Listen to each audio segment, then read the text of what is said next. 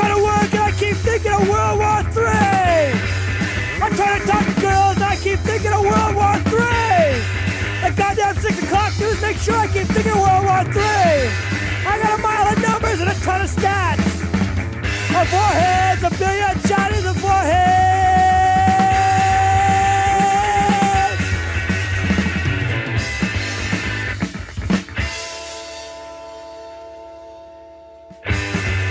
I don't even worry about crime anymore. So many goddamn scared faces. I keep thinking of Russia, Russia.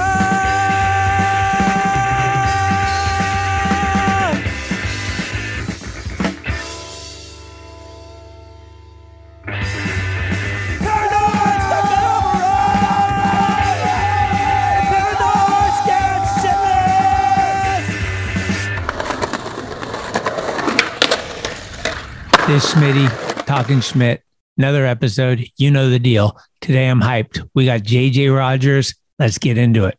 Dude was one of the heaviest hitters at San Jose skate park. When we would pull up in our car, I tell this story every time, but that fucker you could tell was in there. From the car, you could hear the smack of his tail on the spine.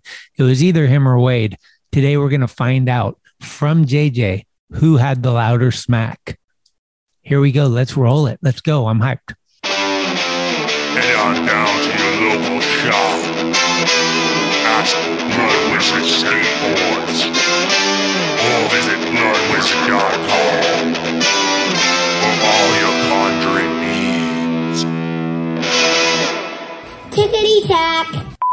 Hey, it's Corey at Blue Plate, 3218 Mission Street. Come see us. Meatloaf, fried chicken, deviled eggs, Dollar Olympia beers. We're here every day of the week. We got a garden and we got smiles on our faces. Come let us make you happy. Well, this is JJ Rogers and you're watching and listening to Talking Schmidt. Holy cannoli. It's cool, like tonight is the night. Yeah. Big Dog's in. Do we really want to be here? Everything's changed. We on? Schmitty? Talking Schmidt. Talking Schmidt, dude. You gonna come out different. Shit my pants, lad. Your Rolodex is fucking deep. Holy shit. It's about the ones. Who is this guy? Thinks he's tough shit. What's up? Come on, Schmitty, what the fuck? Tell the skateboard police to come get me. What is happening? Let's hear it for Greg Swift. Yay! Gregory. All right, everybody. I'm fucking fired up for this interview. When I started doing this podcast, till now, the next guest name has come up quite regularly in conversation. Tim McKenney's out there just fucking hitting refresh, hoping that this fucking loads into his earphones. He's like, I need it. Fuck are they, dude? I need my Talking Schmidt, man. This is an OG skater from NorCal, and you know that's how I like him. This kid is JJ Rogers. You got it?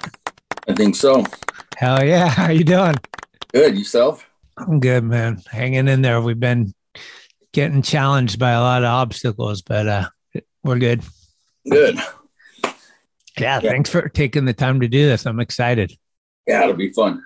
Yeah, I just did Toland not last night, but the night before. I got him on a good one out on his boat, and he was just fired up saying all kinds of stories. There was a bunch I didn't know. I was like, oh man, I didn't know he invented the Jurassic Park name for the snowboarding at Borealis. Yeah. Pretty funny. So good. Yeah, he was on fire. I was going to tell you to ask him about songs. He knows the lyrics to every song. Oh, really? It's so funny. But I forgot to, I was going to text you and I forgot to just throw something out at him, right? Yeah. Where are you at? You living in the East Bay? No, I'm living actually up in the Sierra foothills in a little town called Pioneer. Pioneer. Is that by Sonora? North of Sonora, closer to Kirkwood. Oh, shit. Like up 80. What's it called? Jackson, right? Yep. Okay. Yeah. Oh, nice. Nice living up there, right? Yeah, it's real nice. You got snow? I did, but it hasn't, no water or nothing, in over a month. But at the end of December, we got 2 feet. How did this whole thing start? When did you start? How did you get your first skateboard? How did you get involved with skateboard? Like, what drew you to skateboarding when you were a kid? Did you get it for a Christmas present? Did you see somebody doing it? How did you get into it? From my dad. Your dad? He surfed a lot. Ah. And he got me it was a Makaha, I think in like about 76, I believe. It had clay wheels on it and stuff, but yeah, he would show me how to do stuff, tic tac and doing. I couldn't do handstands or nothing, but mostly tic tacking and stuff. That was just the start of it. I still rode bikes and stuff at the time. It was more just a toy, but I really liked it. What took it to the next level? Like, when did you realize, oh, this is my deal? This is what I want to do. I think I was probably around 12 years old, 11 or 12. So that was 80, 81, somewhere right in there.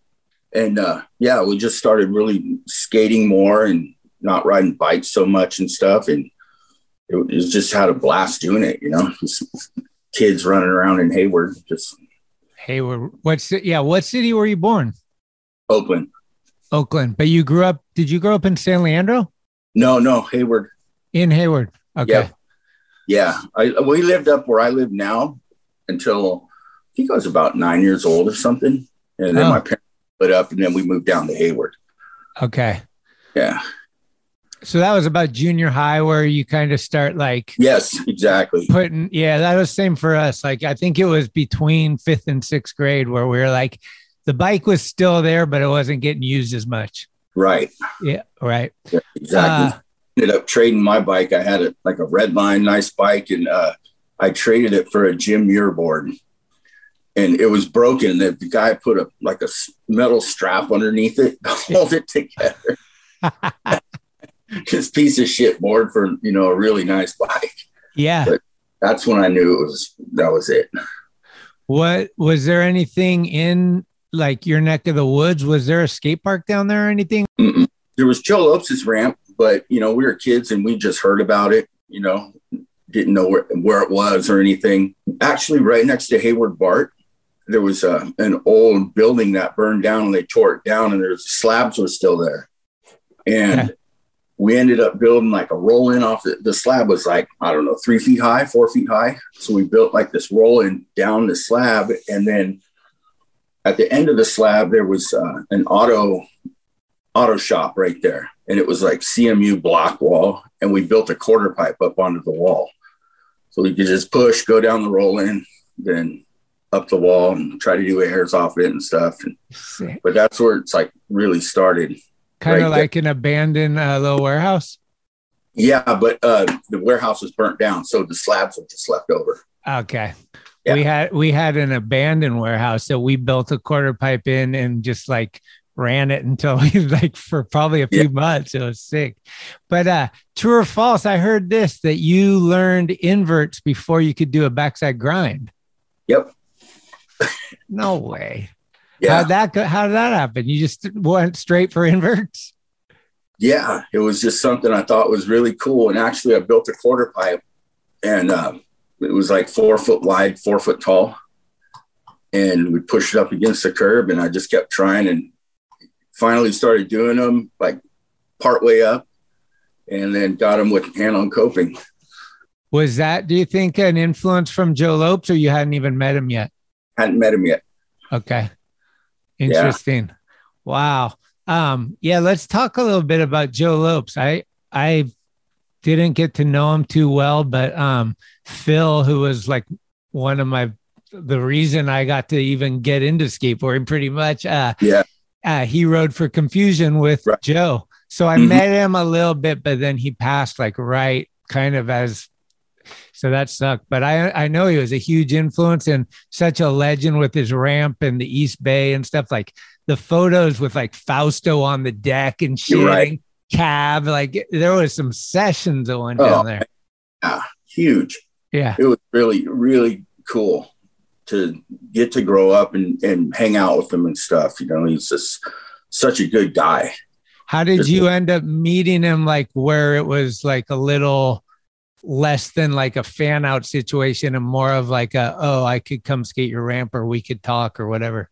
There was in Castro Valley, there was this ramp and a friend of my mom's actually said, hey, that these guys down the street from me have this skateboard ramp in their yard. And so we got there. We woke up on a Saturday morning. It was, I don't know if you're familiar with Castro Valley, but it's got the big crosses up on the hill. Yep. So the ramp was right below that. Okay. So we just skated up there and started searching, and we found this ramp. Well, it's 7:00 in the morning, right? And we just, we're like 12 years old, and we just started jumping on this ramp and riding it, and the guys that owned it came out and they were pissed, like, what are you doing? But they said, come back later. And we came back about noon, and then Joe Lopes showed up there. We got the rumors he was coming, so we're getting all excited and stuff. And then he showed up, and it was just unbelievable. Fuck. What was like some of his, like, what was his patented, like he had awesome inverts. What were some of his moves that, like, his ollies, back frontside ollies? I mean, head high frontside ollies, just stick them every time. Yeah. Just barefoot, whatever, head high. And he's a big guy too, right? He wasn't big. Oh, okay.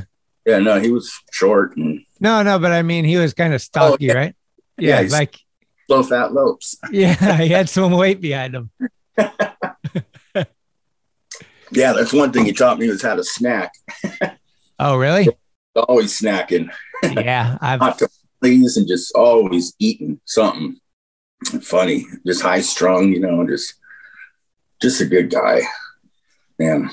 That's but horrible. Yeah, actually, okay, so back to it. We were skating that ramp, and then we found out about this other ramp in San Leandro, a guy named Bob Chavez, and we found that ramp, and we're skating it. And then that's when Joe told me I could come skate his ramp.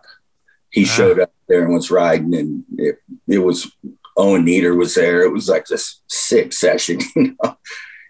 That's what's crazy as a kid, like, because you're just seeing the magazines.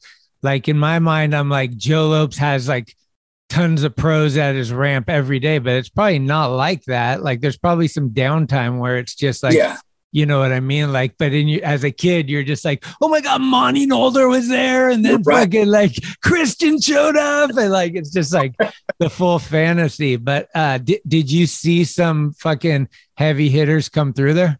Oh yeah. A lot of them. What was some of the sessions that were like the fucking Christian? It was always fun to watch there and stuff. Showtime. Bod and Steve, when they were living there. So that was good. And I was going over there almost every day at that point. I think I was about 15. Right. We're the same age. So he was 16 maybe, but. Oh, wow. So we'd have sessions there all the time. Neil Blender. Damn. That was a good one. Eddie Radigi. There's just so many people. Grosso. Man, Mike Crescini. Like so many guys. Yeah, it's hard. And then a lot of them I didn't know when I first started going there. It was spooky. I had my nerves were going crazy. Right. And I got to go there the first time. That's when I saw Jake there, Tommy, Archimedes. What's up? Some other guy that was hanging out with Jake. I don't remember his name. All those guys were coming. Bryce and Fish, Luis Espinosa, just all these guys. Remember, I'd get there and stand on the roll-in, and it would take me 20 minutes to roll in.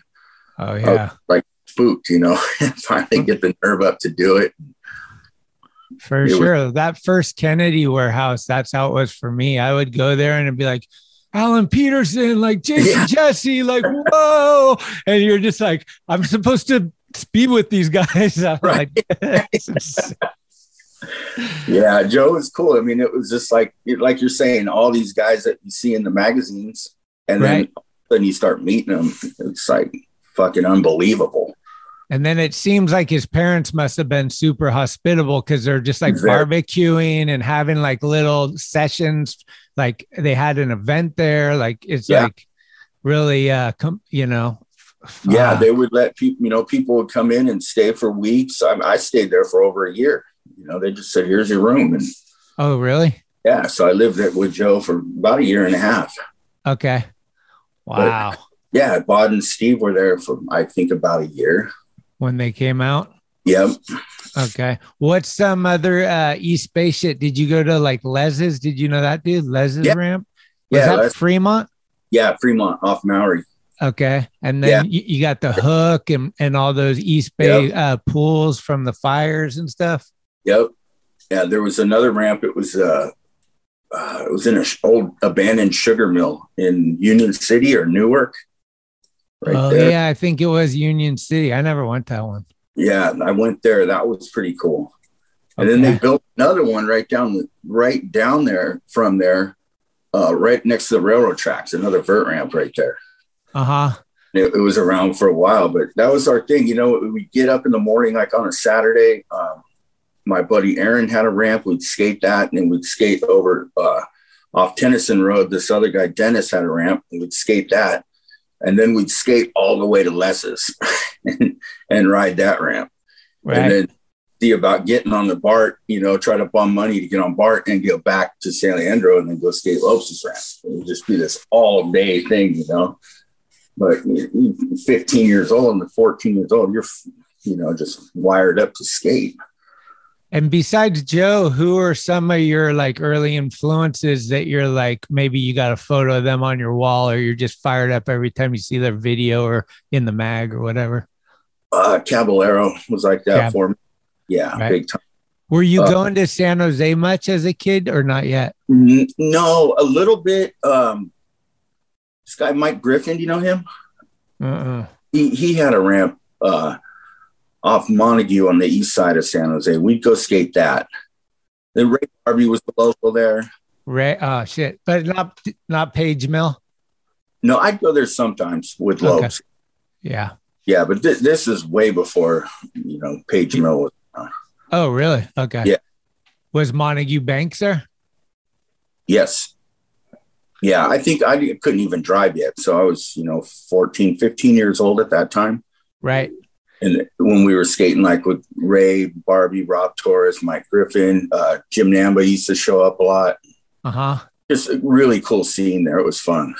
And at what age does Jay West come into your life? 8 years old. Oh, so you guys kind of grew up together. It was right when I moved to Hayward. Yeah, he's one of the first guys I met, and it was in a Little League. Yeah, so we played not on the same team, but we were there, you know, together. In fact, my brother played on the team that Jay's dad was a coach. Oh, shit. Yeah, so, you know, we didn't go to the same school or anything until junior high school. But, yeah, so 8 years old. And then we, you know, did our thing with baseball and shit like that and see each other riding bikes and stuff at local jumps and stuff. But then, yeah, we got into skating all at the same time. Like we were really, that was it, you know. And when do you get your first free wheel or board or like your first kind of like, I don't know if it's Flow or it's actually a full sponsor, but like you're getting something for free? About 17 years old. 17? Yeah, it was about 17. Was it a shop or? Skate, yeah, from Go Skate. Okay. And well, Joe was always hooking me up with stuff, but right. So was that Schmidt sticks? Yes. Okay, so you probably rode a lot of Schmidt boards. A few of them, yeah. Yeah. But yeah, I did. It was cool because Schmidt would cut a different shape for Joe. So Joe had him like he would get his boards and he'd have the nose usually about an inch or an inch and a quarter longer than the production ones. Okay. So it was kind of nice having that board with the bigger nose on it already before that started becoming a thing, you know? Right.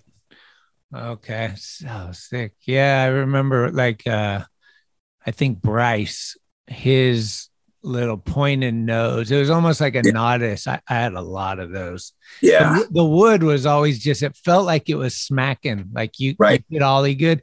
Those and the Alva boards with the weird tails were the ones that we thought we could ollie 3 inches higher on those boards than any other board. I know. I rode a Chris Cook, a couple of those, you know, when it had that crazy tail. And yeah.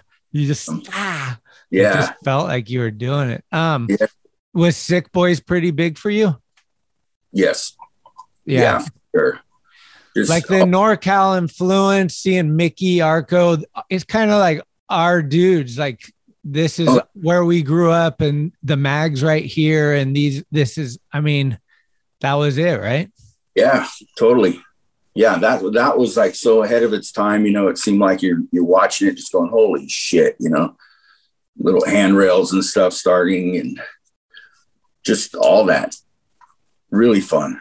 Yeah, we got street stuff, you know. It was like, because we were skating so far, like to go skate these ramps, you know, not having money or cars or anything at the time. And so for us, it was funny because we had a street board and we had a vert board. And so you'd carry a vert board because you didn't want to fuck your wheels up on the street. But, you know, you'd hit a certain curb that you'd pass by every day. And like there was one in Hayward on Jackson Street at a Shell station. And it was just a killer, just regular curb, you know, the rail slide and stuff, and you hit it and keep going. Right. To get to the ramp. Yeah, we had that Jack in the Box. It was like a little curved, and you could just and go to fakie on it, like going as fast as you could and just keep going. Yeah, it was sick. Like I got to be there when Julian front boarded the rail with those guys, like for that video. And we had just met Bryce and Tobin was just shooting photos for the first, like Bryce was bringing Tobin around, and dude, the stars were aligned. We were just like, what the fuck? Where are we? So sick. I know, man. And I think that's what probably the same thing for anybody. Like your local dudes are like the ones that you're rooting for always, like whether it be sports, skateboarding, anything, you just fucking your hometown, you know? For sure. Was there anything like the East Bay? Did you skate the Hook much? Yeah, we used to go a lot. Yeah. Actually, yeah, for a while. Like people didn't know about that place for a while, right? It was kind of pretty on the low. Like when Sick Boys came out, it was like, don't ever go there. Don't tell anyone. Like it was pretty, yeah. And you can even see in there's Mickey Alba stickers way up, even in the Sick Boys thing. If you look, he's another one. Him and Salba and stuff would come and stay at Joe's house. But yeah, there's the old Santa Cruz stickers he had with the they were black and yellow, had like the circle with the you know what I'm talking about, those. So up, way up high in the Hook, you could see those things slapped up in there. I know. I remember the first time I went to Upland Skate Park and we skated that pipe, and dude, him and Salba's shit was so it was like, that's not real. Like when we were kids, we're like, nah, that's somebody went with a ladder. Like, no way. I know, it's crazy. Insane. How did you get the nickname? What's Throbber? Where does that come from? From Ross Goodman. Is it? Yeah, like he just started calling me it because it's like making fun of like a throbbing dick, you know. So he called me Throbber, and he called Lopes Pulsar, like a pulsating cock, and then he called himself Stroker. But mine's the only one that stuck. Dude, how good is Ross Goodman? Oh God, he's the best. Man. And that was one and I was nervous about meeting. Really? And this was like, we were young, 16, 17 years old or something like that. Or about 18 actually. It was when the Vans built the two ramps in Orange. They had the mini ramp and then the vert ramp next to it. And he showed up there. Me and Lopes were down there, and I think he was riding for Circle A or something, but yeah, I was like all nervous to meet him and stuff. And then we were going to Reading all the time after that. And he was up there every weekend. So then we just became real good friends. To that ramp that was like in a barn? Yeah. We skated that in the snow one time. It was fun. Yeah, we go every weekend. There was 6 sessions going on there because it was only vert ramp up here. Yeah. And didn't they have like a spine or a mini or something next to it? Yeah. Yep. Yeah. We skated there with Danny Sargent one time. It was super fun. Yeah. They used to do the NSA contests there. Yeah. The 21s. And they had a little street course out there.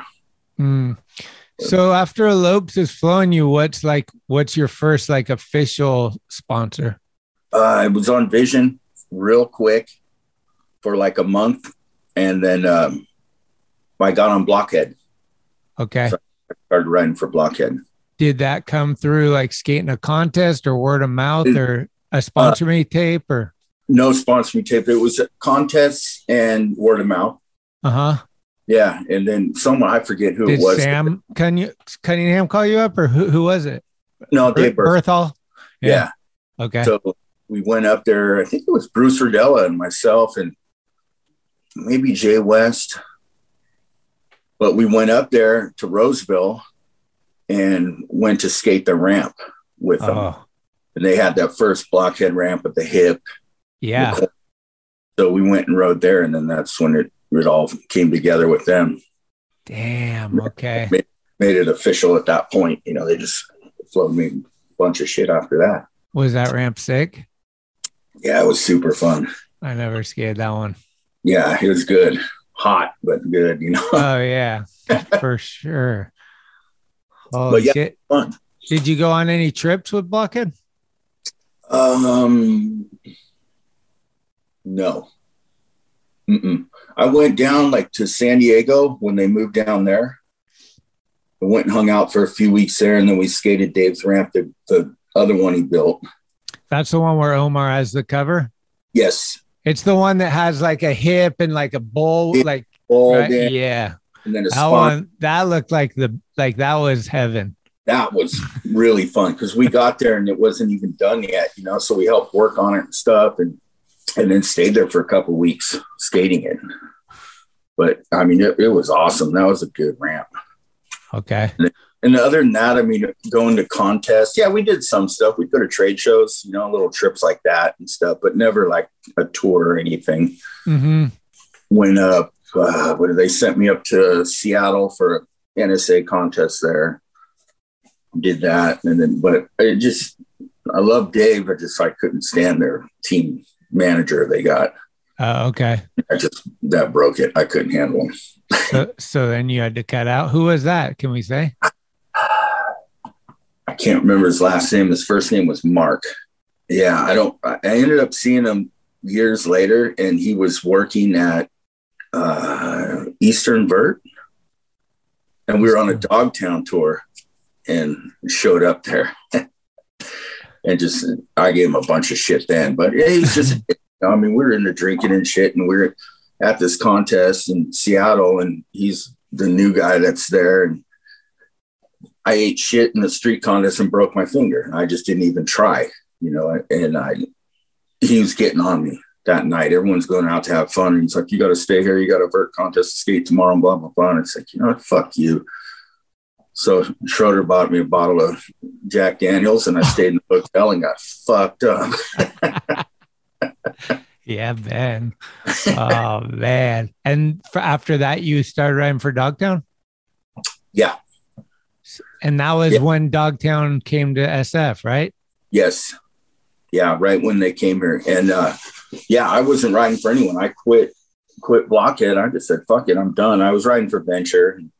Actually, Keith Cochran called me and asked me if I wanted to ride for Dogtown. I said, yeah. And then Red Dog called and confirmed everything. And that's when that started. Did you kind of have some sense of Dogtown's history? Like Dressen, yes. Scott Oster, okay. Like if you had to pick one of those dudes, who was your dude? Was it Aaron Murray or Dressen or Oster or Red Dog? I would say Dressen. Yeah, dude. Yeah. He does it all. Yeah. Yeah. Yeah. Super good. When you went to Dogtown, were you kind of like thinking almost like it's like going to Pal Peralta or something? Like it's a pretty legendary thing. Yeah. Yeah. Right? Yes. Wade was already on? Yeah. Already on Dogtown. And then you meet some kid named John Cardiel. Yes. And Karma, maybe, right? Karma, yeah. Same time. We didn't even, no one knew who Karma was. That's what I mean. You guys, I'm pretty sure John skated this contest as an AM that nobody knew who he was. And that was like right around Dogtown. I'm pretty sure. Like, yeah. He was trying backflips at the sounds. At Boreal. Yeah. Boreal too with the car. Yeah, exactly. That's when we first saw him. Okay. Right. And Red Dog gave him some stuff. And then that next week, I was living in San Leandro at the time. And then he came down and stayed with me for like a week, and we went out skating. And I remember, Red Dog's like, let me know what you think of him and this and that. I remember I called him that day. It was just like, oh, fuck. That's fucking gnarly. And it was so fun, man. It was so fun because I had just turned pro, and him and Tolan would actually come down every time I get a check, and we just buy a bunch of Copenhagen. I buy each of us a roll of Copenhagen, and then we buy all this whiskey. Well, we had the shoulder tap for it because none of us were of age. Oh. And then when the money ran out, then they'd go home. Then I'd call them and say, hey, okay. And it wasn't like a lot of money. Yeah. So you turned pro on Dogtown? Yes. And what was the first graphic? It was a god of death, like a statue looking thing. Just trying to remember that one. You had a few boards with Peruvian. Dogtown. What's that? You had a few boards with Dogtown, right? Yeah. Okay. Four or five. I don't remember. Yeah, I was trying to remember if I remember, because I remember there was like a car one or something, right? Yeah, that was the second one. Okay. Yeah, the other one was like some statue thing on it. Did you guys do some Dogtown trips at all? Yeah, we'd go around on the summers, we'd go around the states, And who would the crew be? The whole crew? Wade, myself, Karma, John he didn't go yet. Steve Silesian. Was Markovich? Not yet. Okay. Yeah, we actually, on one of them, we stopped in, I think it was Georgia where he lived, Atlanta or something, and hooked up with him. And that was the first time I'd seen him skate. He was fucking nice, man. Yeah. Crazy. God, that team is so gnarly. Like, it's so, how soon are you guys like getting video cameras and trying to put together that video? Is that pretty quickly as you guys formed, or is that a little bit later? Yeah, it was real quick. Okay. Yeah. And that's when Jake Rosenberg comes into the picture? Yep. Okay. Yeah, he was young, 16 Super, or something. Yeah. That was before the Think video, wasn't it? Yes. Because he did, I think it's Day on the Range as well. Think was just starting out, actually. Okay.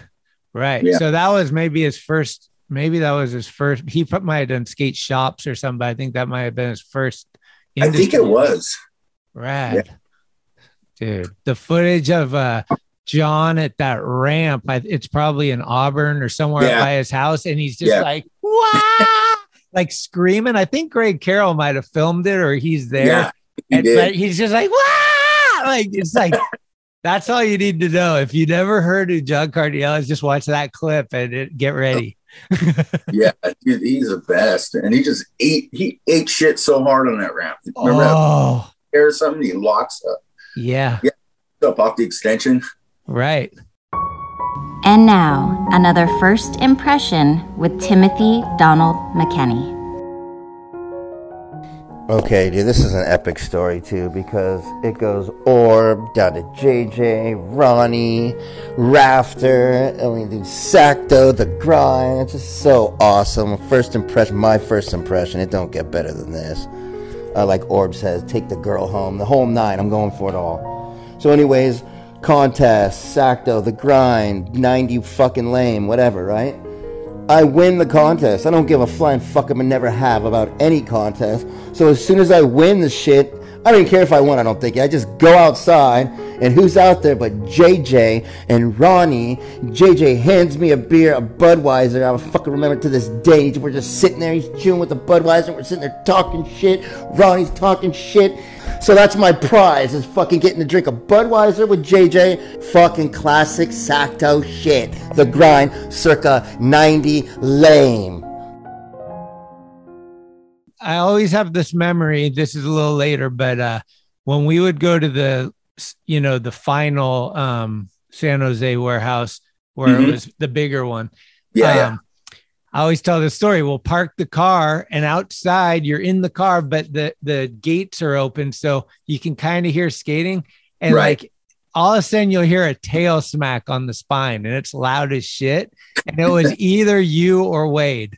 Like every time it was like, you're like, who is, it's gotta be Wade or JJ. They're here. Like, and we'd come in and it'd be one or both of you. Like, did you guys ever like try to like, who's got the loudest one?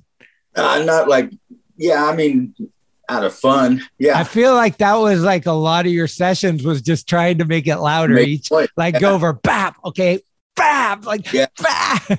Jay West, same thing, man. Slap it hard. This guy Pee Wee, he was from Hayward. He'd hit him hard. Yeah, that was the thing. See how much noise you can make. And the other thing I remember is Andy Roy doing 50-50 grinds and purposely sliding them so they weren't on top, like sketching them. Yeah. Like you'd be like, what?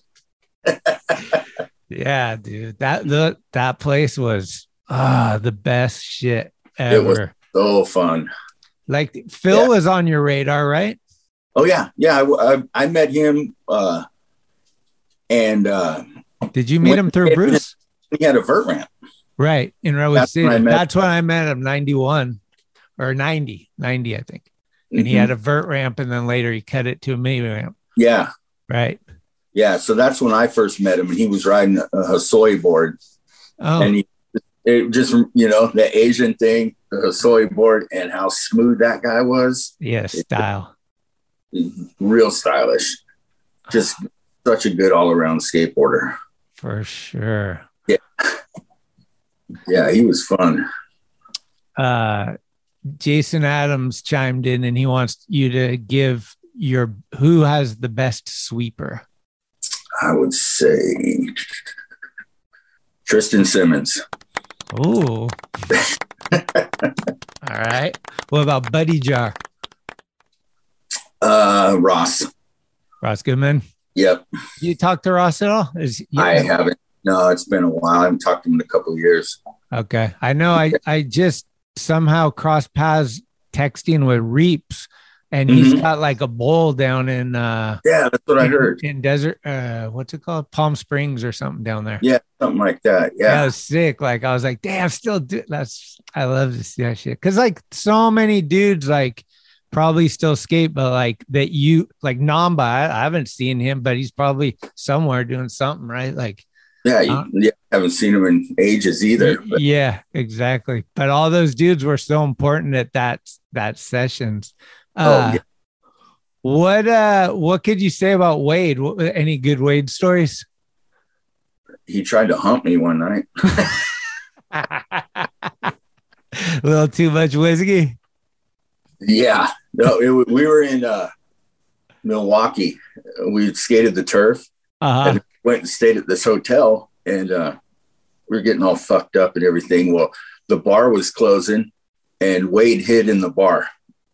And the whole thing was, it was connected to the hotel. So once they shut it up, he was going to grab some booze and then come back into the hotel room. Well, he came in and he had like some blackberry liqueur.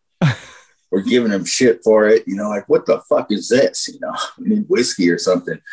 And him and I are sleeping in the same bed, and Red Dog's in there. It's like our whole team's in this one room.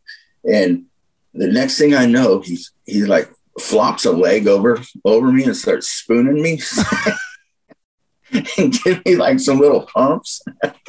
So I just reared back and fucking elbowed him in the gut. Well, it's fucking JJ. Oh my God. Once I started working for Think, Wade was an important part of that for sure. The thing about Wade is he won't stop talking. If you ask him, he's kind of the guy you might not want to sit next to on the airplane. Yeah.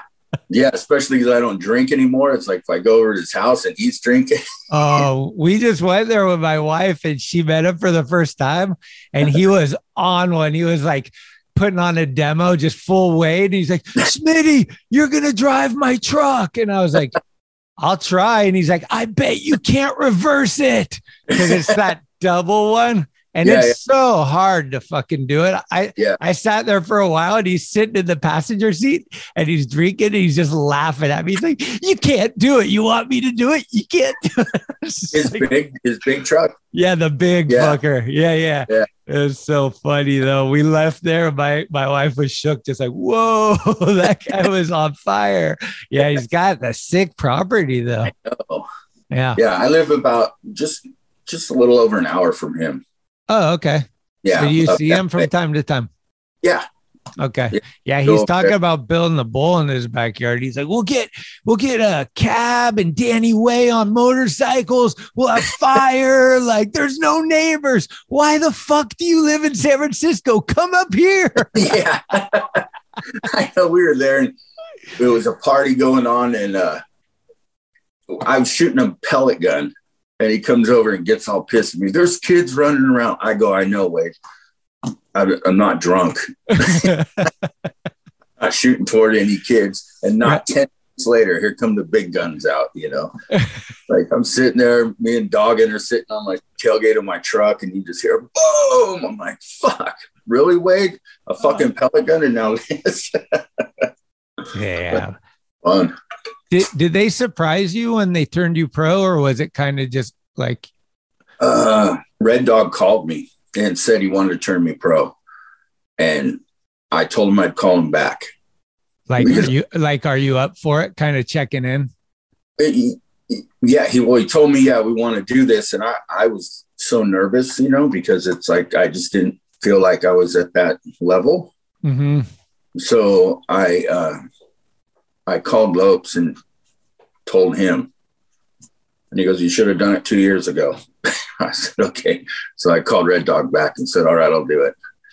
Damn. What was your first? Did you have like a contest or a demo or anything that was like one of your first, like, I'm pro now, like kind of that transition? It was at the vert ramp there at the YMCA. Uh-huh. Yeah. Was that kind of fucking nerve-wracking? Fuck yeah, it was. Tony Hawk. Next up, JJ Rogers. I had that happen at Powell. Oh, really? Yeah, at the skate zone or whatever. Yeah. You talk about being nervous, man. Up there, up on the perch with Tony Hawk. Oh my God. I never felt, I just never felt like that caliber. Right. Just. I think that's the same for a lot of people, though. Like, it's like you look at things different, but you don't see the qualities you have within yourself. What do you think? Like, talking about like the Powell Warehouse, the Blockhead ramp, like these are some unique. The San Jose Warehouse, there's some fun ass shit. Did you ever go to Changa World? The one in Chicago that was indoors and it had all the ramps that you could just keep flying. It was like a BMX thing. What was something like that you look back on as like, if I could have one spot to skate again, that was the funnest place? Or ooh, that's a good one. Fuck. If I could have it, I'd probably go back to the San Jose Warehouse. Yeah. I loved it. I did too.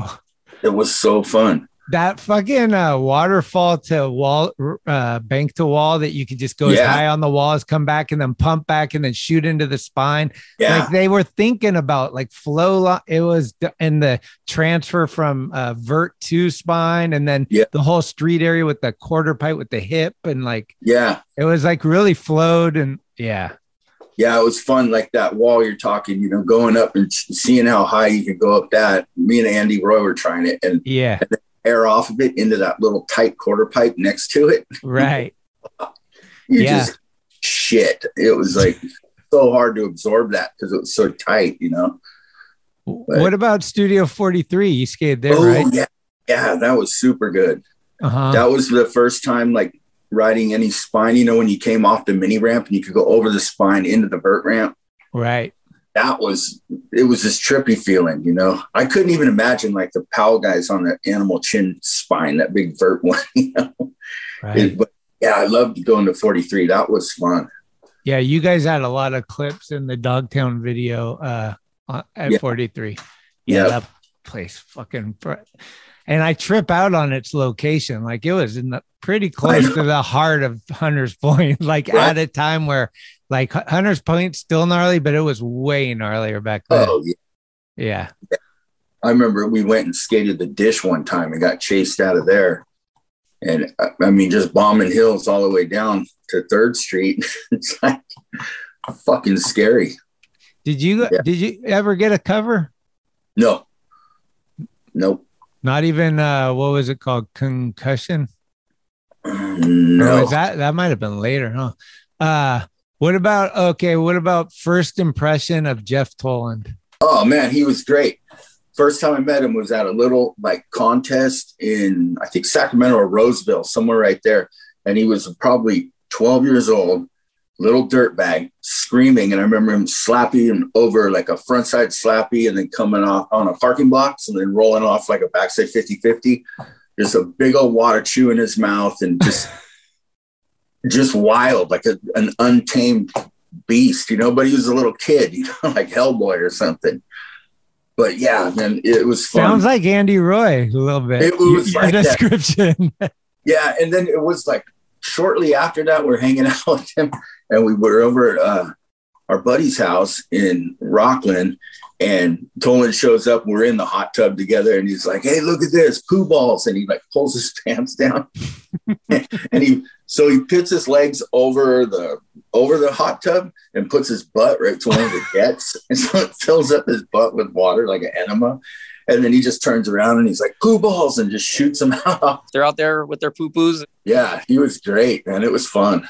How did you guys all get into chewing tobacco? Did you ever smoke? No. It just went straight chew? Yeah. Like Jay and I started in baseball. Oh.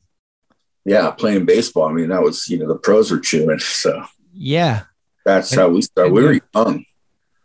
Okay. Yeah, we were real young. I mean, he was like, his parents would always buy him like a log of chew at Christmas time.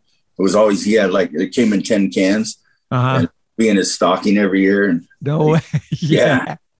Yeah, but we just started chewing. I mean, shit, 10 years old, probably. Really? Around. Yeah. Damn. Did you guys ever have the contest, like who could put the most in their mouth at once? Yeah, like Toland was good at that. Doggin, you know Doggin? Yeah, Dog. Yep. He's the guy you want to hide your chew from because his pinch chew is half a can, you know? Oh. But yeah, he could put a bunch in. I can never do that much. What's your worst experience with it? Did you ever get fucking it go down the wrong pipe or just anything crazy? Yeah, baseball. Yeah, because I played catcher, and the first time I ever chewed like a leaf chew, we were in like some tournament thing or something, and this old man was watching the Little League thing, and he's like, "Yeah, you got to chew this," and it was like Applejack or something, real sweet tasting. And I turned green. My coach was pissed. I had to come in because I got and it's a tournament game, you know. And I got shit. Sick. Yeah. When did you meet Jake for the first time? Was that at Joe Lopes? Yeah. How was your guys' relationship? Was it love-hate? Was it all love? Was it hate? Like, we always had a great relationship. Huh. Yeah. He never gave you too much shit? No. Huh. You're one of the lucky ones. I know. Because I was living with Todd Prince, you know, and he would just ream Todd all the time. and for me, he's always just like, he'd show up, you know, like at the park and just be like, "Body jar," you know. And yeah. But yeah, we always got along good. Okay. Yeah. Did you ever do a trip with him? No. Maybe that's why. Yeah. Who would you shoot with? Would you shoot with Luke or Bryce or me? Yeah, a lot with Tobin. Oh, Tobin, yeah, yeah. Probably the most with Tobin. Okay, and then Luke and Bryce too. Sick. Mm-hmm. Tobin has probably amazing photos. That was a great era, like Ferdinand and it was all time period. You know, and he's just started really shooting a lot then, you know, and we were just basically his experiment. Over to San Leandro all the time, and John would come down, Toland would come down, Jay, our buddy Pee Wee, and we just go out and he just miles of tape, you know, that he's film, whatever you call it. Yeah, it was we had a lot of fun. Did you like to skate in the city at all? I did, but it seemed like every time I went I got hurt. Okay. Something, you know, like roll an ankle or something. But yeah, I had fun. We'd go out to Embarcadero and mess around, like even, you know, way before it got big. Super big, yeah. Yeah. Like Kelch was there all the time. But yeah, it was before it got blown up, you know. It was like still in the late 80s, Okay. 87, around there, 88. Okay. What year did you move down to San Jose? It was, I think, 89. 89. Yeah, it was when the Kennedy Park opened, or the Kennedy ramps opened. Was that the first one? Yeah. Okay. That was the one just with the spine and the vert. Yes. With the bar at the top that people could try to hit. Yeah. Right. But when that started up, Lopes came down and he moved to San Jose for a while. And at first we were driving down like every night, and I couldn't even skate there yet because they were only allowed anyone who's affiliated with NHS got to skate there for free. But then they only had so many, like 25 people that could skate. You paid $100 a month. Yeah. And finally I got in there. So once I got in there, then that's when I met Todd Prince, and he wanted me to move in with him. So I just made the move. Okay. So what was the house? On 11th in Santa Clara. And who's all living in there? Oh, fuck. At that time, it was Ross, Grosso, Ben. Fuck. Todd, myself, Nate Carrico, Andy Oliveira. I think that's it. Did Andy Roy ever live there? No, he'd come and hang out. But come and hang, yeah. Yeah, it was crazy because it was an old Victorian house, and there were 6 apartments in it. Mm-hmm.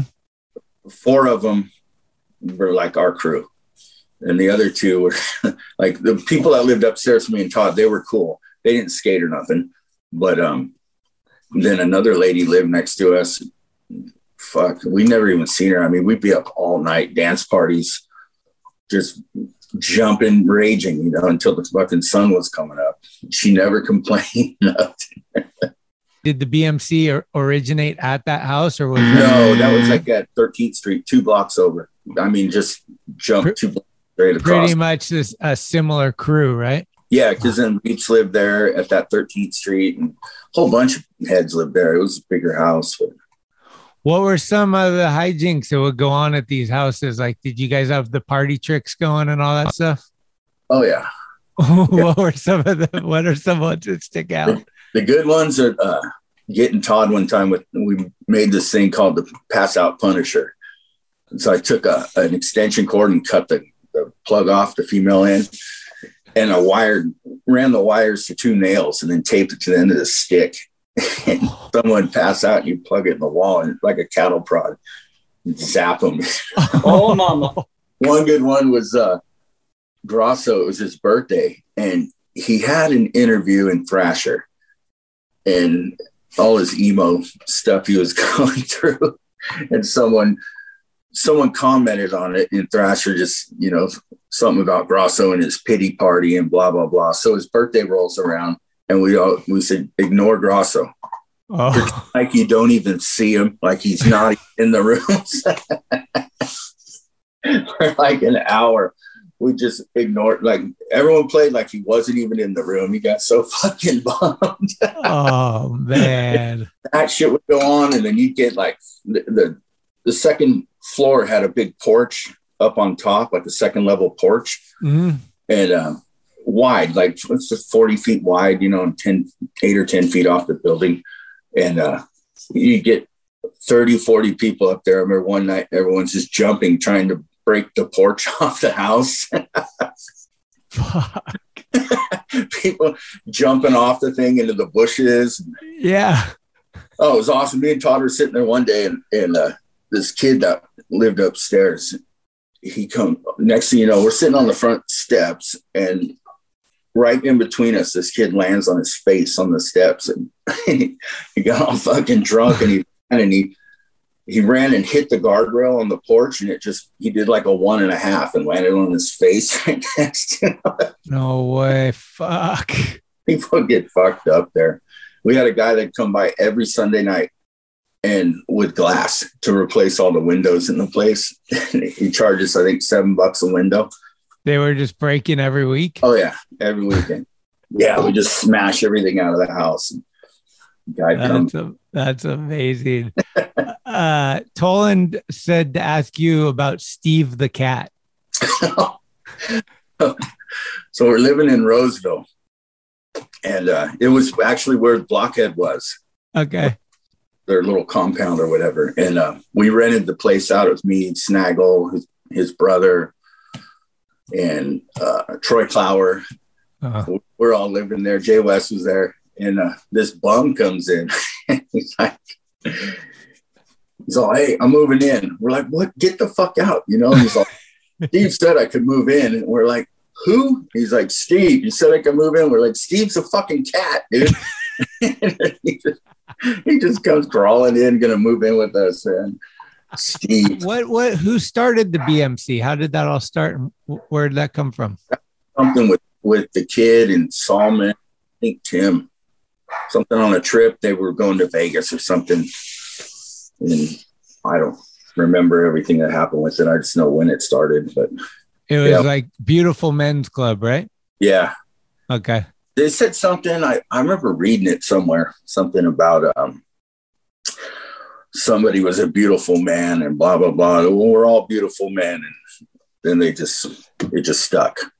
And then it got big down there.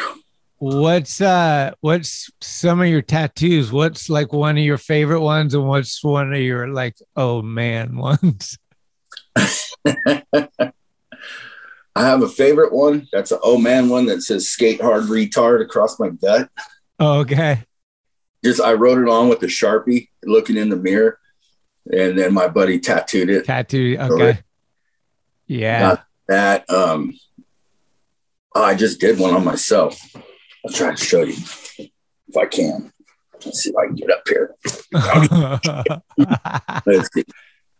Can you see it? You did that? Yeah, it's my dog in a garbage can. Damn, that came out good. What do? You trace it on there first and then go over it? Like, how the fuck do you? Damn, I know. Well, I had some stupid shit tattooed on me. My wife was like, you need to cover that up. Well, it costs more to get it covered up than I could just buy a tattoo machine. So I just did that. Sick. Then I started playing around with it and practicing on oranges and stuff. So me and my buddies. That's what you do is you get like, I was always wondering that, like, how do you practice without a person like on skate rock trips, dude? Like they were so funny. Like the dudes would bring the guns, and I think it was Frank Gerwer. He wrote "skate and destroy" on somebody, but he spelled it wrong. Yeah.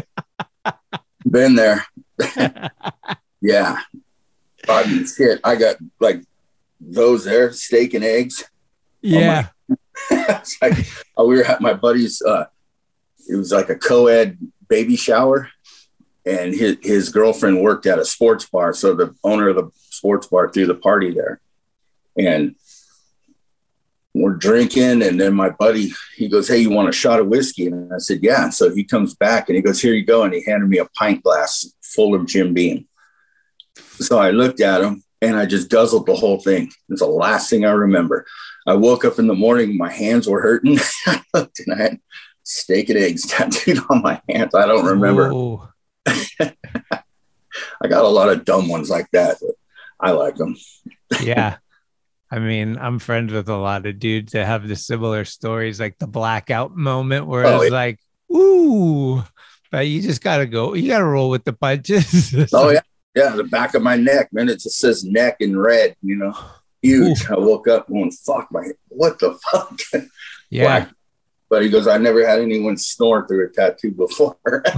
Oh, damn. What have you been doing these days? You fishing a lot?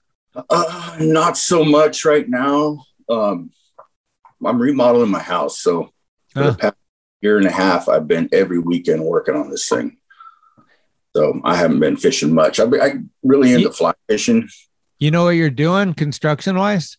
Yeah. Okay. Yeah, that's what I do for a job. Oh, okay. Yeah, my dad, he got me, my dad was a carpenter, my mom was a carpenter. And I started framing houses when I was about 13 years old with my dad.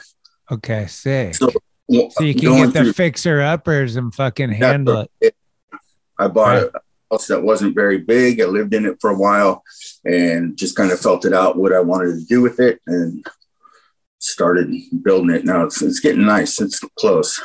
Rad, dude. Yeah, it's just I had that when I got hurt in '94 and it took me out of skating. I mean, I just fell back on that. Okay. You know, I've always done carpentry. Even when I was skating professionally, I'd still do jobs, carpentry jobs. Well, how did you get hurt? I fell right outside of Jackson. There was this little skate park. And Jay and I were heading up to go to Kirkwood to go snowboarding. So we stopped at this little park and they had an 8-foot wide little mini ramp, about 4 foot high with 6 foot transitions. And I did a frontside grind across one side and I came down and I was like right on the edge of the ramp. And the kids had pushed the quarter pipe up. So it made like a backside hip. Okay. Up to the mini ramp. So I did a backside ollie off the mini ramp. And when I landed, my back truck grinded like on the side of the quarter pipe. And it made me fall forward, but then my back foot came off and I did the splits. And all my weight went on the front of me and I broke 3 ligaments in my left knee. Ooh.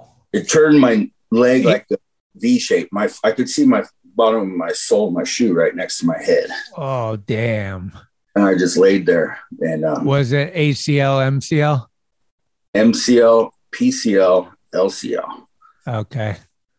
Fuck. So it fucked me up. I had no insurance or nothing. And, you know, I always get up. It didn't matter how hard I fucking slam, I'd get up. I couldn't get up.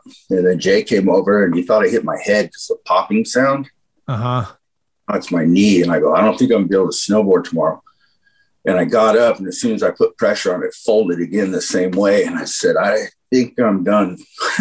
Yeah. So he wanted to go home. I said, no, man, my mom lived right there. We're going to stay at her house. And I just, I said, get me a liquor store. Got a half gallon of whiskey and a case of beer. And they went snowboarding for the weekend. And I couldn't walk for a month and a half. Damn. Yeah. So I went to that Highland Hospital in Oakland. Uh-huh. And they did an MRI and found out, you know, what was wrong, but I didn't qualify to have a surgery. So I waited 16 years and then got surgery. No. Oh, man. Yeah. And now I need a knee replacement. Really? Because what? Yep. There's like no cartilage or nothing. It's all bone to bone. The MCL is non-existent. I got 2 cadavers put into it in 2010. Wow. Like a 7.5 hour reconstructive surgery. And then I was able to skate for a few years after that. I was all fired up. No way. Yeah. So like 2011, 12, up to about 15. And then it just went to shit again. Oh man. Can you walk all right? No, I limp real bad. Oh, really? So you need So a much fuck. pain. Oh. They told me they don't, every time I go in to get cleanups on it or anything, they don't do MRIs or nothing. There's nothing they can do. They just say you need a knee replacement and you're too young. So it's kind of fucked. Dude, that is 3 different doctors telling me I'm too young. I'm thinking, why not fix it now? Yeah. You can have some fun now and then later on, who cares? Right. I don't get how that doesn't make any sense. It doesn't. Fuck, dude. I'm sorry. That's insane.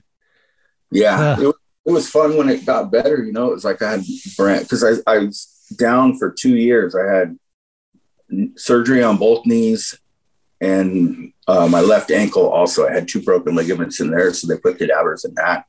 Mm-hmm. And then once I started healing, I took it real serious, did a lot of bike riding and stuff and got everything really strong and then just started skating again. And fuck, me and the kid, we'd go slappy curves all the time. And my buddy in San Jose, he had a mini ramp in his yard that every night we had just 6 sessions there. I was staying at his house during the week for work. And after work, we'd get there and just sick ramp. Fuck. But yeah, it was fun, but now I'm hurting again. So is that kind of why you're not fishing as much either? It's just like takes its toll. Yeah, somewhat. Yeah, I can't like I like fishing rivers and stuff where you're doing a lot of rock hopping and shit like that. And I can't do that anymore. Okay. It sucks. I got to like climb over rocks like a sloth, you know. It has to be babied so much. So you're really you're into fly fishing? Yeah. What do you catch? A lot of trout, bass, bluegill, crappie, whatever I can. I went Labor Day weekend. I went out to New York for a week to fish on Fire Island. Yep. My wife worked out there at a resort. And so I went and met her there and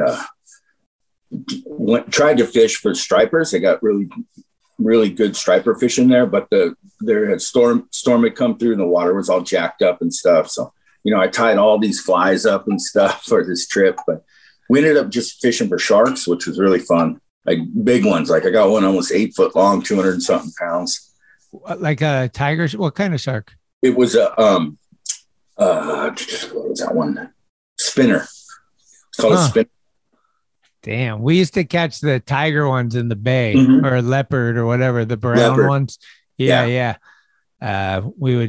McKenny still fishes a bunch. I caught a sturgeon one time with him, and that's my claim to fame. It was like 5 feet, and I'm just like, yeah, like prehistoric shit. They're awesome. Yeah, I used to go up to the Columbia River and fish for them for oversized ones, just to catch and release. But you know, this one we got 600 pounds. Yeah, 12 and a half feet long. Wow. Is that like one of your fucking trophies? Yeah. Damn. Yeah. We caught a ton of them. Me and my buddies would go every year. And then I started taking my dad and my uncles and stuff. And we just get with this one guide. It was really fun to go with. And we had a day where we got almost 13 fish and nothing under 200 pounds. Wow. You get done at night and go to the hotel and you're fucking beat. You're hurting. How long did it take to bring in the 600-pound one? About an hour and a half. Yeah, because those things will they're smart. They'll try to like break your line on rocks and like. Yeah. These ones here, you can't last more than 6-7 minutes on the rod, and then you hand it over to someone else because physically can't hang on anymore. No way. Yeah, you wearing a gimbal belt, so you put the butt of the rod in the gimbal belt, like right above your crotch, and you can hold, but you're holding the rod physically with your hands. It's not like latched onto you at all. Right. So when those things go, I mean, it's just it's so strenuous on your muscles. It's unbelievable how bad they start hurting, and then you got a guy ready, and you switch rods real quick. They take it, and then they fight it. And you kind of just go around in a circle like musical chairs, and fight it till it comes in. But one time we hooked up, I hooked one up and it was about 400 pounds. And I'm fighting it and my buddy's reeling in the second rod to get it out of the way. And this thing's running, so we got to throw the anchor and chase it. Well, it's snagged up on something. So he hands it off to my other guide, hands it to the guide. He gets it loose, hands it to my other buddy. He starts reeling. He goes, I think there's a fish on this. And it come out of the water and it was like 500 pounds. So I had 2 fish on and there was only 3 of us. Oh man. We tried to get other boats to take my rod because we wanted to catch the bigger one. Yeah. No one would take the rod. So it took us almost 2 hours and we got both of them in. It was insane. Wow. Yeah. Dude, that's gnarly. I mean, we didn't weigh mine, but I know it was definitely way less than that. Like that was like, I think feel like it was 58 inches or something. I think. Yeah. So they're usually around 70 pounds at that. Yes. So that's probably about right. Yeah. Yeah. Holy shit. 600. I won a sturgeon tournament out in the bay one year. Really? Yeah. We were right south of the San Mateo Bridge, anchored up right there. Yeah, that's where we would hit it. It was like a shitty day, not getting much happening. And my uncle and my buddy, we'd always go, 3 of us as a team. They were sleeping, and I'm staring at my rod tip, and it was the littlest tiny tick. it just barely moved. And I grabbed the rod and held it, and I could feel the pressure coming. And I got it. It was 71 and a quarter inches. And at that time, 72 was the cutoff. You couldn't keep anything bigger than 72. So we're measuring to make sure we don't take this fish, you know. And trimming hairs. And yeah. Until we get back to San Leandro Marina where they're doing all the measuring and stuff. And there's a guy there and everyone's looking at his fish. He had a nice sturgeon. I knew mine was bigger though. And I waited. They said 1 more minute till the measuring's done. And I came and flopped it down next to his. He was pissed. But the cool thing was how they do it. They do biggest fish. So you can get a prize for that. And then they do first, second, and third, and they draw numbers out of a hat. And I got first place and biggest fish. And I won $1,600. Damn, sick. Yeah, and the sturgeon had a tag on its fin from Fish and Game, and that was $100 tag. So I mailed it in, and then they mailed me back a check and a little like business card that they had tagged it up in San Pablo Bay like a year prior, and in Redwood City. Damn. Was it like a frozen anchovy? What were you using? Mud shrimp. Oh, okay, yeah. Yeah, a stinky, rotten one. I can't believe it ate it. It was, yeah, real bad. Damn. Do you see any of the old heads any from time to time, like besides Wade? Yeah, Doggin. I see him. The kid once in a while. Yeah, not a whole lot. I'm so busy working right now. Yeah. When did you stop drinking? Almost 9 years ago. Was it like a rock bottom situation or just like it's about time? Health? Yeah. Yeah, I had to get a knee surgery. I got that. And then I had something wrong with my finger and it was starting to turn black. And I showed, when I was coming out of the anesthesia, I remember showing the nurse my finger. And she said to call in. So 2 days later, I had another surgery for this finger that the bone was infected. And they did all these tests on my blood for anemia because of the loss of blood from the surgeries so close together. And the doctor called me on a Sunday. It was Father's Day. And he just said, hey, you know, I need to talk to you. It's serious. How much are you drinking? And I said, just enough. And he goes, I'm being serious. And I go, me too. And he goes, well, how much? And I said, I drink a case of beer, 2 gallons of vodka, and a gallon of wine every week. And he said, well, here's your deal. In your test, your liver count is so high that it could fail. You're pre-diabetic from alcohol, and you have a chance right now. Do what you want to do. And I had a beer in my hand. I flipped it upside down, and I said, that's it. I'm done. Cold turkey. Cold turkey. 34 years of drinking. Cold turkey. So I got a gold medal in drinking and air guitar. Did you get sick at all? Nope. No way. Nice. I know. I drank a lot, you know, and it was just... Were you married already or not? Yeah. Oh, man. Oh, no, I wasn't married yet. We were dating, though. Okay. Yeah, I quit about 2 years before we got married. And probably she was a big help, right? Oh, yeah. Because I didn't think you'd be able to do it. I said, I told you I'm not an alcoholic. I'm just a drunk. I just like to drink. That's what I always said. I haven't drank for about 6 years. And I was always like, I don't have a problem. My problem is I'm bored and I like drinking with my friends. You can watch the stupidest movie on TV and sober and it just suck. Yeah. Throw a 12-pack in, fuck. Good. Yep. And you come out with some good tattoos the next day. It was a graphic Neil Blender drew. Neil did that, right? Yeah. Yeah. Have you seen his new company? He's got a new thing. He's doing Heated Wheel. Yeah. Looks Stoked cool for that. Yeah. Anything Neil does is going to be cool. We all know that. Yeah. I got to skate his place. Joe took me over there and that was like gnarly. Went to Sadlands with him. Ooh. Skated at his house, watched him ride it. He was doing the trials motorcycles, the trials bike stuff. He was doing all these wheelies and climbing upstairs and stuff. It was sick. He's a kick-ass skimboarder too. Yeah.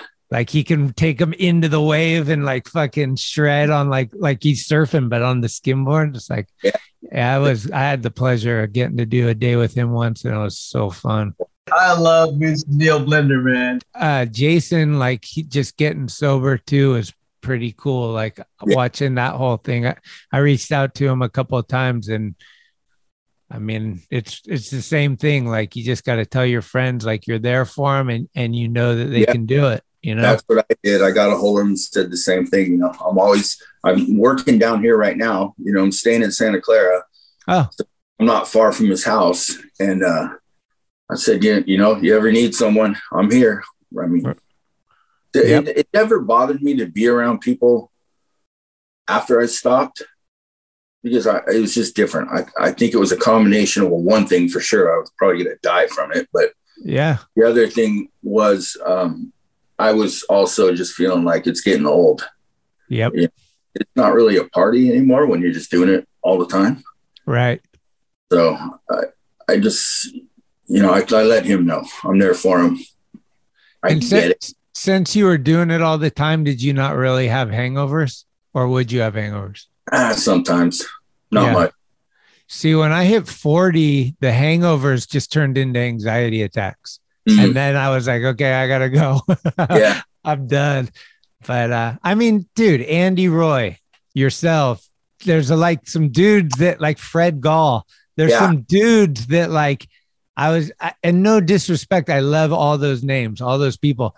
But my point just being is like, they're a billboard for like, I think people can do it. Like you can overcome these things, like wherever you think you are.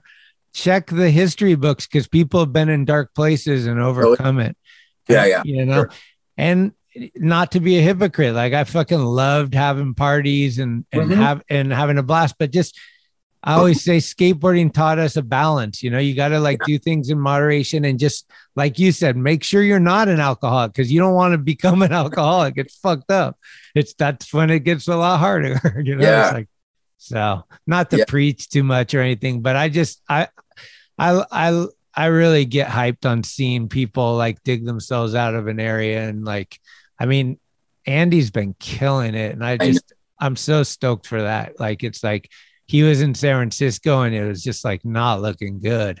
And like, you know, like he was blowing it. And then now he's like kind of like doing his amends and like helping people out and keeping it, and it's just sick. Like you can see it. He's all happy and he's just Andy again skating and like, like I fucking love it, man. Like that's the shit. You can fire up the session so good, you know. Easy. It was sad seeing him, you know, going down because I hadn't seen him in a long time and he got out of prison. And then I went down, he was living in Modesto or whatever. You know, I was still in Sacramento. So I drove down there and would hang out. I wasn't working at the time and still recovering from these surgeries. And it seemed like he was doing pretty good. And then I started hearing rumors and like, he moved to this city. And then I was doing a job right there in Hunters Point. And so I'd stay with him and Rainey a couple nights a week. We'd go and skate in Potrero and rad. Do that. But it looked, you know, he was never doing anything around me, but I could see it. That something was going on. Yeah. Check. Have you been paying attention at all to like modern, what's going on in skateboarding now? Oh yeah. Yeah. Yeah. Do you see it? Like who's doing it? Like who's doing it right in the new era? Chris Russell. Fuck, man. I could watch that guy skate all day. Yeah. I'm just amazed at the level that it's at. It's really neat being, you know, from starting skateboarding so long ago and watching the progression. And I remember, you know, in 1991, me and Todd Prince just sitting there going, what's next? I mean, what more can you do on a skateboard? Right. I remember going, what are you going to do? He's on, what's next? Evel Knievel jumps? Sure as shit. Here we go. Yep. Yeah, you know, but just the way that people ride these concrete parks and stuff is just fucking amazing.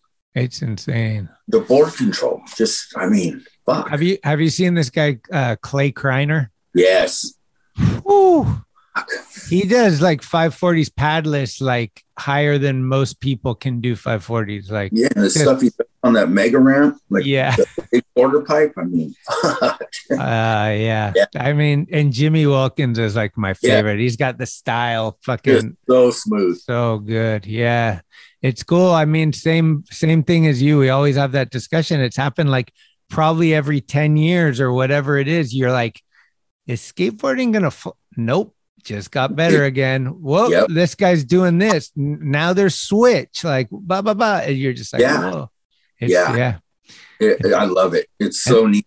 The mag just did issue 500. They're on their 40th year. It's like thicker. That was the thickest mag they've ever put out in a year where there's not even any magazines and there's a pandemic. I was like, I know, huh? Who won? We won.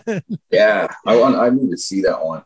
I saw Todd Prince at South by Southwest one time, and the guy's like, he's like you talk about, he intimidates me, and I'll admit it. And Todd, I've told you this to your face, but sometimes he's like, "What's up, Schmitty?" And other times he just gives me a mean mug, like he's gonna kill me. So I've done the whole like, "What's up?" And then he kind of vibes you, and so I'm like, okay, then next time I'm just not even gonna say what's up. Next time I don't say what's up, and he comes up to me, he's like, "How long have I fucking known you? And you're not going to say what's up to me? You're going to cool guy me?" And you just call me. I'm like, dude, are you fucking kidding me right now?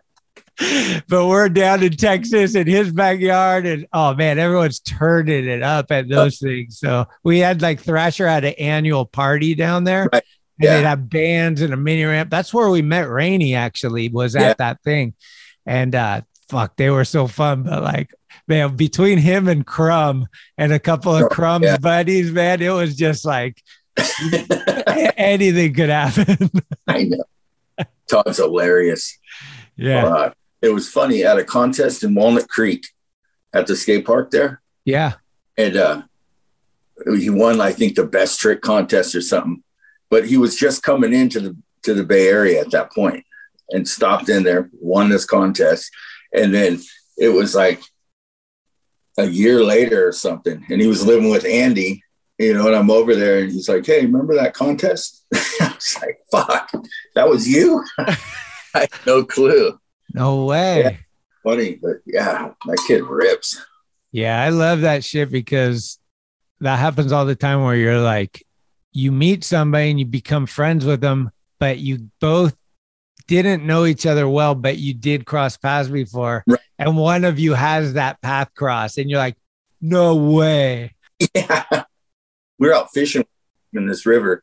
My buddies, I went upriver and my buddies were down this lower part, and, they're wearing like Thrasher shirts and stuff. And this guy comes up and he's like, "Hey," starts saying something. And he mentions my name.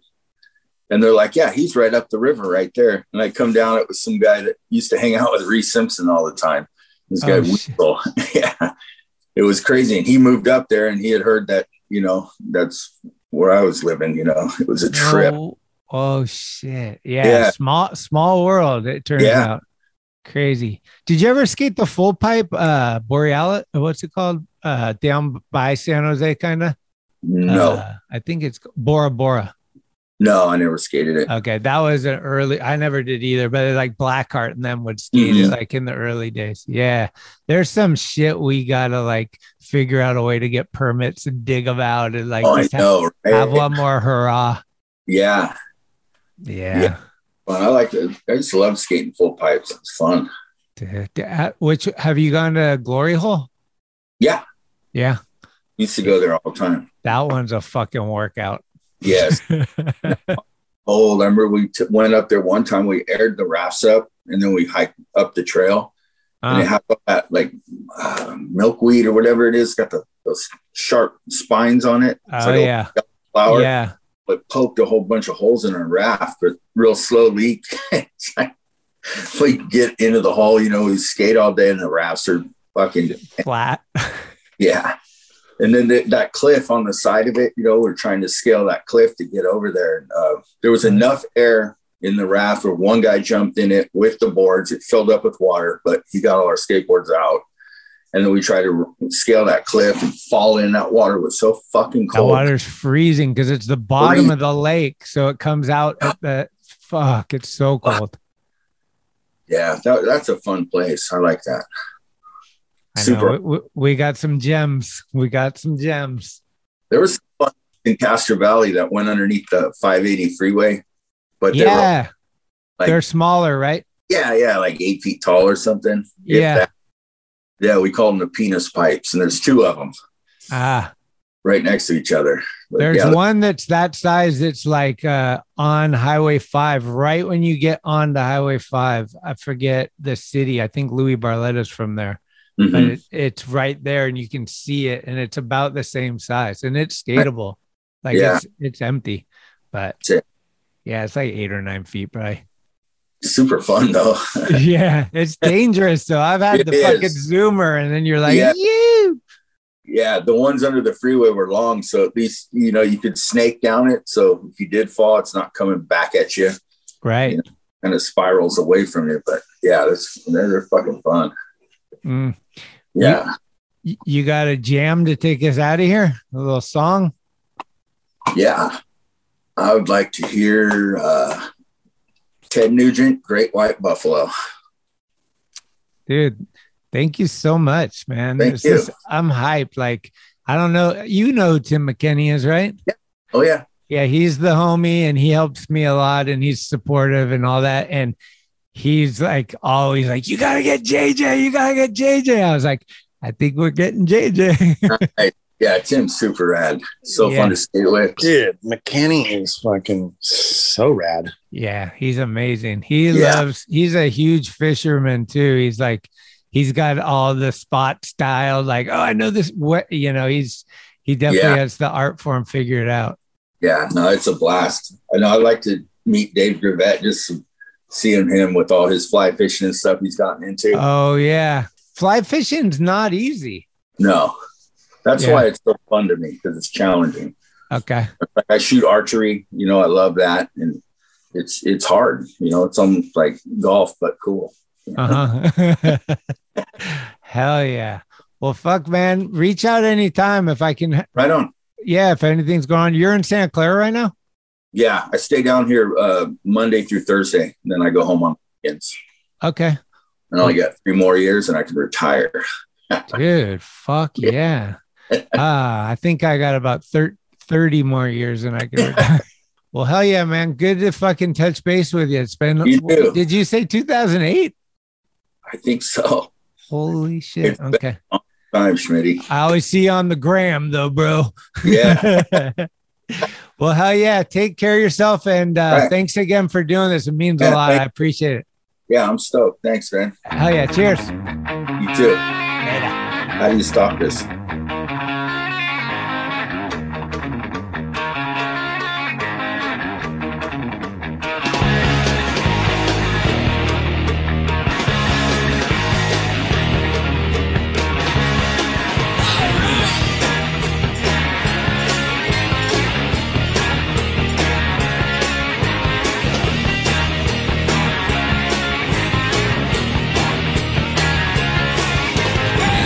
Everybody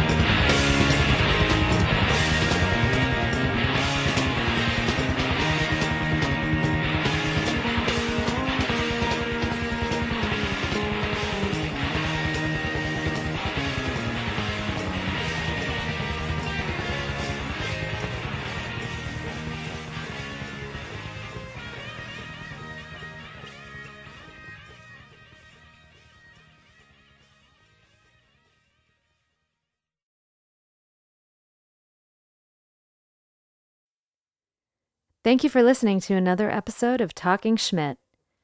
You can subscribe to the show on iTunes, Anchor, Spotify, or anywhere you get your podcasts.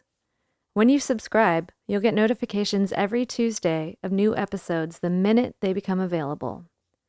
Also, please leave reviews and a 5-star rating. It's the best way to help the show grow. All of the episodes will always remain free, but if you would like to help support the show, you can do so at TalkingSchmidt.com, where you can pick up some merchandise like t-shirts, beanies, hats, and stickers. The website has an entire archive of all of the episodes, with extra photos and videos. Email us with any suggestions, comments, or ways that the show may have improved your life at talkingschmidt@gmail.com. All interviews are conducted, edited, and produced by Schmitty. The intro music is Mary's Cross by the band Nature. A very special shout-out goes to the executive director, Cheryl Camisa. This is Talking Schmidt, where the Rolodex is deep, but the conversation is deeper.